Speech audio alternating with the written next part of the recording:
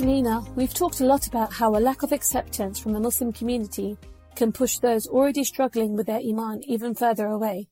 We've also spoken about how a positive portrayal of our faith from an early age is integral to fostering a sense of love for Islam, and about how your relationship with the masjid helped bring you back to the deen. On that note, I wanted to ask you, what can the masjid do better to keep us and our children connected with our faith? The exclusion of boys being raised by single mothers, which happens a lot. Many mosques now have a policy of not allowing boys into the women's section from as young as age 7, irrespective of whether or not they've reached puberty. Now, in the time of the Prophet ﷺ, that wouldn't be an issue because the way mosques were set up then allowed children to be in the back rows of the men, and the mothers could then join the front row from the women's section. And so that meant mothers could still keep an eye on their young sons. Modern day mosques have segregated in a way where men and women are on different floors. And that's not safe, nor is it advised to send children into another section unsupervised. And this means that even if we as mothers instill the love for the mosque in our children, we can't maintain that love beyond age 7.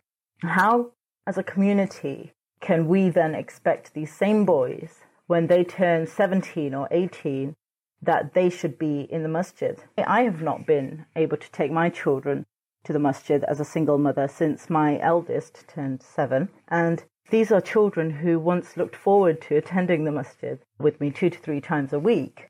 Now they don't even mention the place. And it's baffling that I'm welcomed in all other faith places with my children, be it the church, be it the Sikh temple, the Hindu temple, but I can't go to a masjid with my children because of their age. These same children may then grow up and be judged or blamed for not wanting anything to do with Islam. And that's something that's concerning. I couldn't agree with you more. I think we have a long way to go with regards to masjids and the roles they have to play.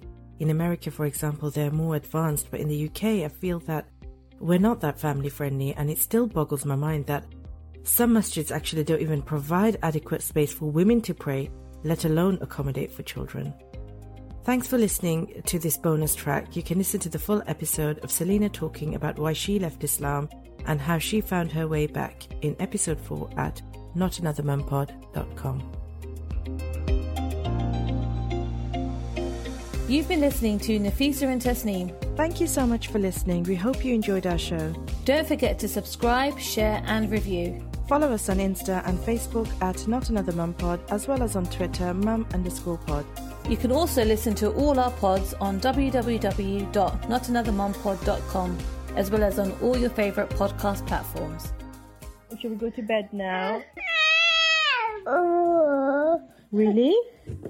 I can't cuddle you. I can't fit in your bed. Yes, stay awake forever. Good night, children. Say Allahumma. Allahumma. Bismika. Amutu. Wahya. Allahumma. Bismika. Amutu. Wa ahya.